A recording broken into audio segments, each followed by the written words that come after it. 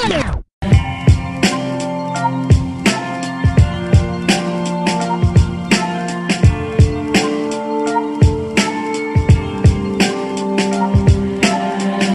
Kingdom Hearts fans, and welcome to part 2 of my latest Kingdom Hearts mini-series, where I rank the Keyblades from worst to best. Last time, I talked about the Keyblades from KH1, so if you haven't listened to that episode, I recommend doing so before listening to this one, because I'll be making references every now and then.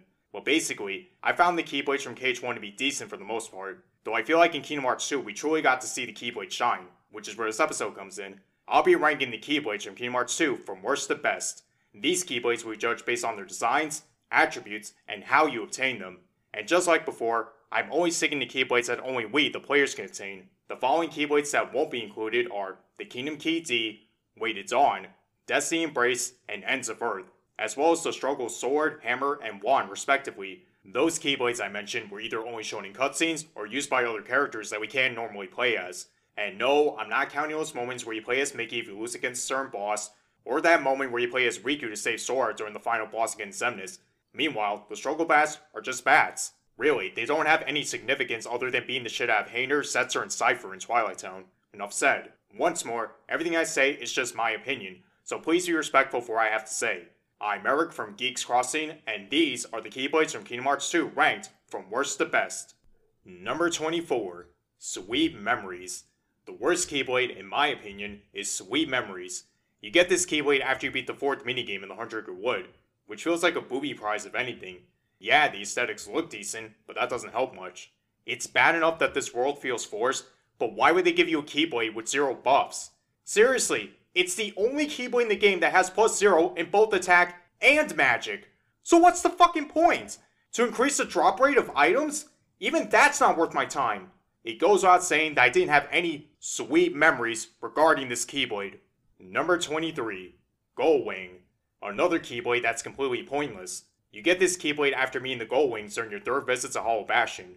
You know, after that one cutscene where Donald tells him that Leon has treasure, which we all know was bullshit, let's be real. But you know what's also bullshit? This Keyblade. It only gives you +2 in strength and +3 in magic, yet other Keyblades you obtain late game have much better stats. The only thing I like about this Keyblade is the literal Gullwing that makes up the teeth, and experience boost can be beneficial as an ability, but other than that, nothing. If you see the Gullwings at Hollow Bastion, just walk away. You don't want to end up with a shitty Keyblade. Number 22. Mysterious Abyss. Yet another Keyblade that isn't worth obtaining. You get this Keyblade after being Chapter 4 of Atlantica, and go figure, it sucks. Only giving you +3 in both strength and magic, which is pretty fucking sad for a late game Keyblade. Granted, it looks better than Crabclaw, and Blizzard Boost can be useful in fighting Data Axel or something, yet you can't convince me to use it any further. All that time wasted, singing and dancing with Ariel and Sebastian for a Keyblade that might as well be banished to the Mysterious Abyss, if such a place exists. Hey, that rhymes. Number 21. Winner's Proof. Once again, another Final Mix exclusive Keyblade is ranked lower than one might guess. Yes, Winner's Proof has +5 in strength and +7 in magic, which is impressive, as well as having a great design featuring all 13 Mushroom Heartless. But that's the problem. Defeating the Mushrooms was a huge pain in the ass, especially Mushroom 8. Fans of the series know exactly what I'm talking about, and because you have access to other powerful Keyblades, it's not worth your time and sanity.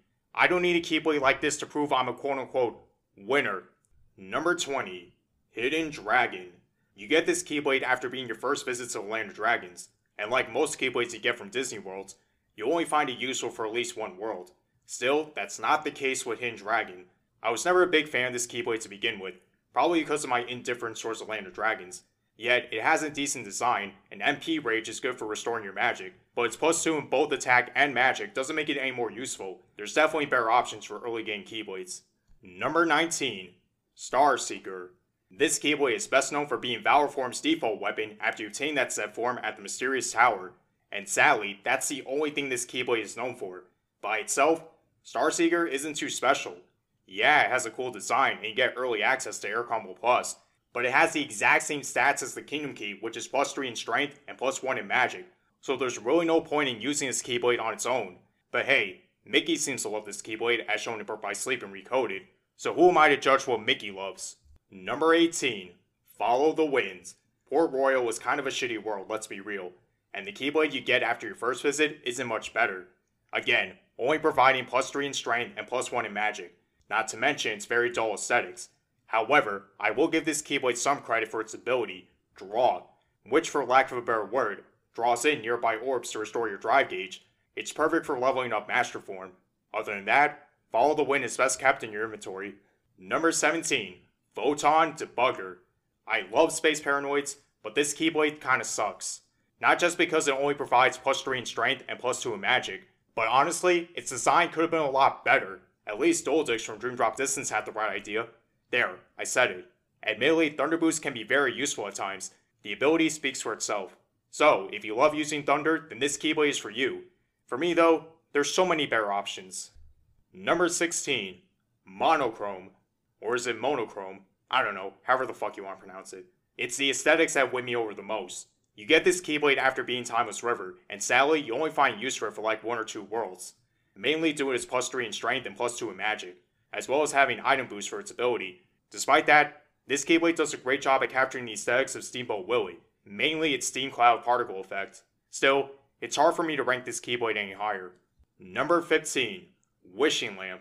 Thankfully, 2 of my wishes came true because Agrabah gives us a much better Keyblade, with stats including plus 4 in strength and plus 3 in magic, and a design that resembles, well, a wishing lamp. Sadly, my third wish about fixing the plot hasn't come true yet, and it probably never will, let's be honest. But in all seriousness, Wishing Lamp is still decent, yet depending on when you complete Agrabah's second visit, it's either useful or remains in your inventory. Oh yeah, before I forget, Jackpot isn't that exciting for an ability, unless you love collecting items. Number 14, Fatal Crest. After being the goddess of Fate Cup from Olympus, the residents of the underworld are nice enough to give you a Keyblade. I'll admit, the Skeleton Dragon makes this Keyblade look dope as hell, yet for some reason, I can't help but think about the Black Skull Dragon from Yu-Gi-Oh! I wonder if there's any connection. Anyway, this Keyblade gives you plus 3 in strength and plus 5 in magic, which is impressive, as well as Berserk Charge to provide endless combos. However, Fatal Crest gets overshadowed by other late game Keyblades, making it feel forgettable in a way. Number 13, Rumbling Rose. Yeah, I'll be honest, this Keyblade isn't nearly as good as Divine Rose, both in terms of stats and design, only giving you plus 5 in strength, and that design that looks like a downgrade if anything. As a token for helping Beast with his self-esteem, it could have been a lot better. Nonetheless, its ability Finishing Plus is amazing for pulling off great combos, so if you want extra power for your upcoming fight with Zoltan, go for it, yet similar Keyblades outrank it. Number 12, Guardian Soul. You get this Keyblade after your second visit to Olympus, and at first glance, it shows a lot of promise, with its fairly long reach and ability to raise damage from reaction commands, as well as having plus 5 in strength and plus 1 in magic. Those stats can be useful depending on when you obtain it, but just like Rumbling Rose, other Keyblades around that time do its job better. Honestly, looking at this Keyblade only makes me want to see Orin return. Come on Square, you know you want to. Number 11, Sleeping Lion. Before visiting Tron for the second time, Leon being a real one gives you a Keyblade that's actually useful, having plus 5 in strength and plus 3 in magic. A very convenient ability that has combo plus, which speaks for itself. Not to mention that sleek design. It's almost like an amplified version of Lionheart, yet there's one thing that's keeping me from putting it in the top 10. And once again, it has to do with getting overshadowed by other Keyblades during its time of obtainment. Die-hard fans of this Keyblade are probably wishing I'm sleeping with the fishes right now. Or lions in this case. Number 10, Hero's Crest. We're now in the top 10, starting with Hero's Crest, which you obtain after your first visit to Olympus. But unlike most early game Keyblades that's only good for like 1 or 2 worlds, this one feels very useful. Granted, it only gives you plus 4 in strength and a boost for air combos. That's so impressive for an early game Keyblade. Seriously, with this Keyblade, you can go through the rest of the Disney worlds without trouble. Or, if you're really feeling ballsy, the second visits to Twilight Town and Hollow Bastion respectively. It also has a solid design, yet I still think Olympia captures the Greek aesthetics better. Debatable? Probably. Even though I still prefer Olympia overall, this Keyblade still gets the job done. Number 9. Circle of Life. Sorry for my terrible singing, but come on, that was too perfect. I remember using this Keyblade a lot during my recent playthroughs, mostly during the second visits to Twilight Town and Hollow Bastion, or if I'm feeling anxious, Halloween Town before Pride Lands, though some people probably miss out on this Keyblade because they're too stubborn to skip Pride Lands, which I think is bullshit because this Keyblade is great. Its design really captures the whole Lion King aesthetics. That plus 4 in strength and plus 1 in magic slightly makes it more viable than Hero's Crest, and PH came in clutch more times than necessary, And come on, when do you ever get a Keyblade before you complete a Disney World for the first time? That alone puts it in the top 10 by default. Number 8. 2 Become 1. It's another final mix Keyblade, but it's much better than Winner's Proof. You obtain this Keyblade after being Roxas in the world that never was, having plus 5 in strength and plus 4 in magic, making it viable to use late game.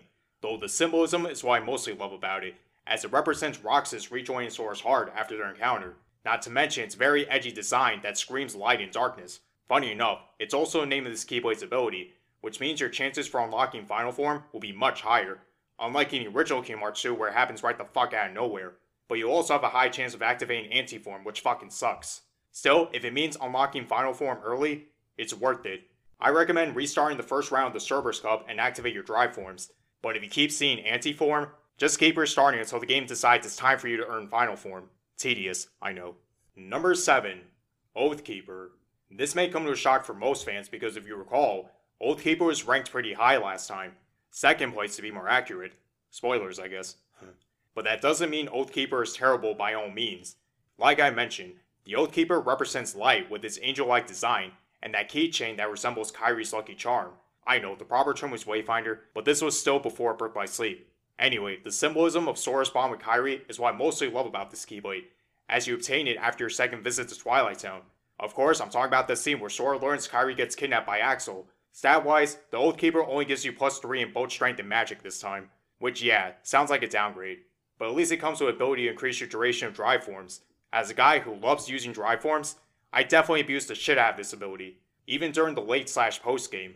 I still love the Oathkeeper, but its early obtaining makes it less useful than before, which is why I have to rank it lower sadly. Number 6. Oblivion. I'm sure most of you saw this one coming. Oblivion has been a fan favorite for most Cage fans, and I don't blame them. It has an edgy design that represents darkness, which serves as a counterpart to the Oathkeeper.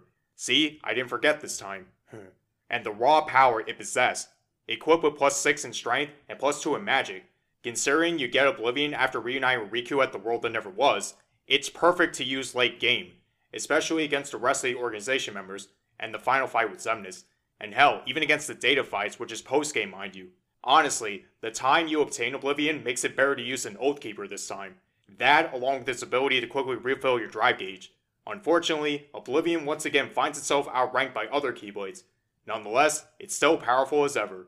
Number 5. Kingdom Key.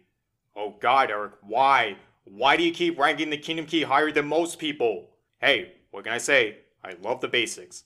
Once again serving as this game's default weapon, people often regard the Kingdom Key as pathetic and quickly abolish it upon obtaining stronger Keyblades. But strength alone isn't the only thing to consider when looking at this Keyblade. Like I said, it's the iconic weapon of the series. Stat-wise, it's exactly the same as Starseeker, with only having plus 3 in strength and plus 1 in magic. The only difference would be its ability, damage control, which lowers the usual damage players take when their HP is at critical levels. That alone makes Kingdom Key viable in general. It's because of this ability that many people do Kingdom Key only runs when replaying this game, myself included. Granted, you can still attempt that in Cage 1, but it's safe to assume that Cage 2 is the best game to do a Kingdom Key only run. Or maybe Cage 3 is just as good or possibly outranks it. I don't know, I'll have to do my research when the time comes. Yes, the Kingdom Key is still basic as ever, yet I can't deny how much more viable it feels compared to the last game. Number 4. Bond of Flame. F's in the Discord server for Axel. If you couldn't already tell, the symbolism is what ranks this Keyblade pretty high for me, considering you obtain it after Axel sacrificed himself to save Sora. In honor of Axel, I remember beating this game for the first time with this Keyblade alone, even though stat-wise, it pales in comparison to other late-game Keyblades, with it only having plus 4 in both strength and magic. Still, it felt great to blaze through the rest of the game with this Keyblade. Pun intended this time. And design-wise, come on, it looks so badass. I mean, it's supposed to represent Axel, so what you expect? With its teeth and blade strongly resembling Axel's chakrams. I hope I said that right. This was the closest thing we had to wielding those said weapons at the time, before 358 Days gave us a shitty interpretation. But that's going off topic. Its Fire Boost ability is great for those who love using fire, and it's the perfect method to fight against data effects and endemics respectively.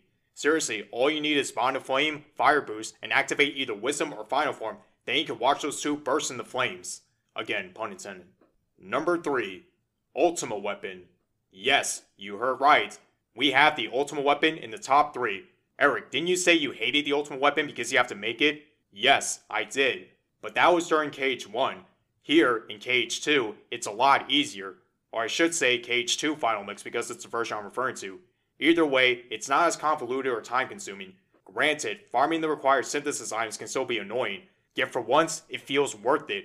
As expected, the ultimate weapon has incredible stats, equipped with plus 6 in strength and plus 4 in magic, and has an ability that's basically a better version of MP haste, making it the most ideal weapon to use during the post game, not to mention having a better design than its KH1 version, but that's debatable. The only reason why the ultimate weapon isn't ranked higher is because you can still beat the secret bosses without it, but if you have time to spare, then creating this Keyblade will be well worth it. Number 2. Fenrir. At second place, we have Fenrir. If you guys thought Metal Chocobo or One-Winged Angel screamed fanservice, wait until you see this shit. After beating Sephiroth and witnessing him and Cloud disappear to parts unknown, Tifa gives you a token of gratitude, and lo and behold, it's one of the best Keyblades you can ask for. Right off the bat, I love Fenrir's design. Not only does it really capture the essence of Final Fantasy VII, but it's the closest thing we have to wielding the Buster Sword in these games. Also, Fenrir is one of those rare Keyblades that's actually stronger than the ultimate weapon, having plus 7 in strength and a single boost in magic. So yeah, it's definitely built around brute force, which is all you really need to handle the data battles and Lingering Will. Well, for me at least. And its ability, Negative Combo, slightly lowers the amount of combos you can unleash midair on the ground. That may sound like a detriment, but considering how fucking floaty Sora is in these games, it's not that bad when you think about it. At the end of the day, if you don't want to waste time making the ultimate weapon, then Fenrir is more than capable of being this game's ultimate weapon. Yet there's one Keyblade left that tops it. Number 1. Decisive Pumpkin. My favorite Keyblade from Kingdom Hearts 2 is Decisive Pumpkin, and my god is it amazing. Once again, Halloween Town surprises me by giving us a powerful Keyblade despite the world itself having problems.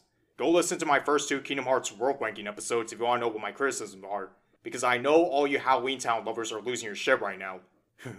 Anyway, Decisive Pumpkin has one of the best designs in the entire series, with it being a combination of Halloween Town's Dragon Fountain thing and a Candy Cane. Literally, it has the best of both worlds within the world itself. Stat-wise, it comes with plus 6 in strength and a boost in magic and combos, which is impressive. But here's the best part. Decisive Pumpkin is so powerful that it can be used for the rest of the game if you really want to. Seriously, with this Keyblade, the rest of the second world visits, Roxas, and the final fights with Xemnas felt like a cakewalk. Hell, Decisive Pumpkin even finds itself useful in the post-game. Whether you're fighting Sephiroth, the enemies at the Cavern of Remembrance, the Data Organization, and of course, Lingering Will, I was like, holy shit. It's perfect for those who want a strong Keyblade without the need of crafting it or being a secret boss beforehand. Decisive Pumpkin was and continues to be my favorite Keyblade from Kingdom Hearts 2, and I highly recommend using it if you ever decide to replay this game. And that's all the Kingdom Hearts 2 Keyblades ranked from worst to best. Like I said before, Square must have realized how unbalanced the Keyblade selection was in the first game, so they want to make them better and more diverse, which is why the Keyblades are much better to use in future games. However, I'm thinking about putting this mini-series on a hold for a little bit, because next year marks Kingdom Hearts' 20th anniversary, and I have a lot of plans to celebrate. So yeah, get ready to see a lot of Kingdom Hearts episodes on top of this mini-series in 2022. Anyway, how would you rank the Keyblades from KH2? You can let us know in our Discord server. A link will be provided as always, and one to our Instagram page, @GeeksCrossing. Continue to support us on all available platforms such as Anchor, Spotify, Apple Podcasts, Google Play, and even iHeartRadio. And if you want more geeky content, check out Nuclear Bacon's Cryptolock Games and Carabyte on Twitch. Thank you all for listening, and may your hearts be your guiding key.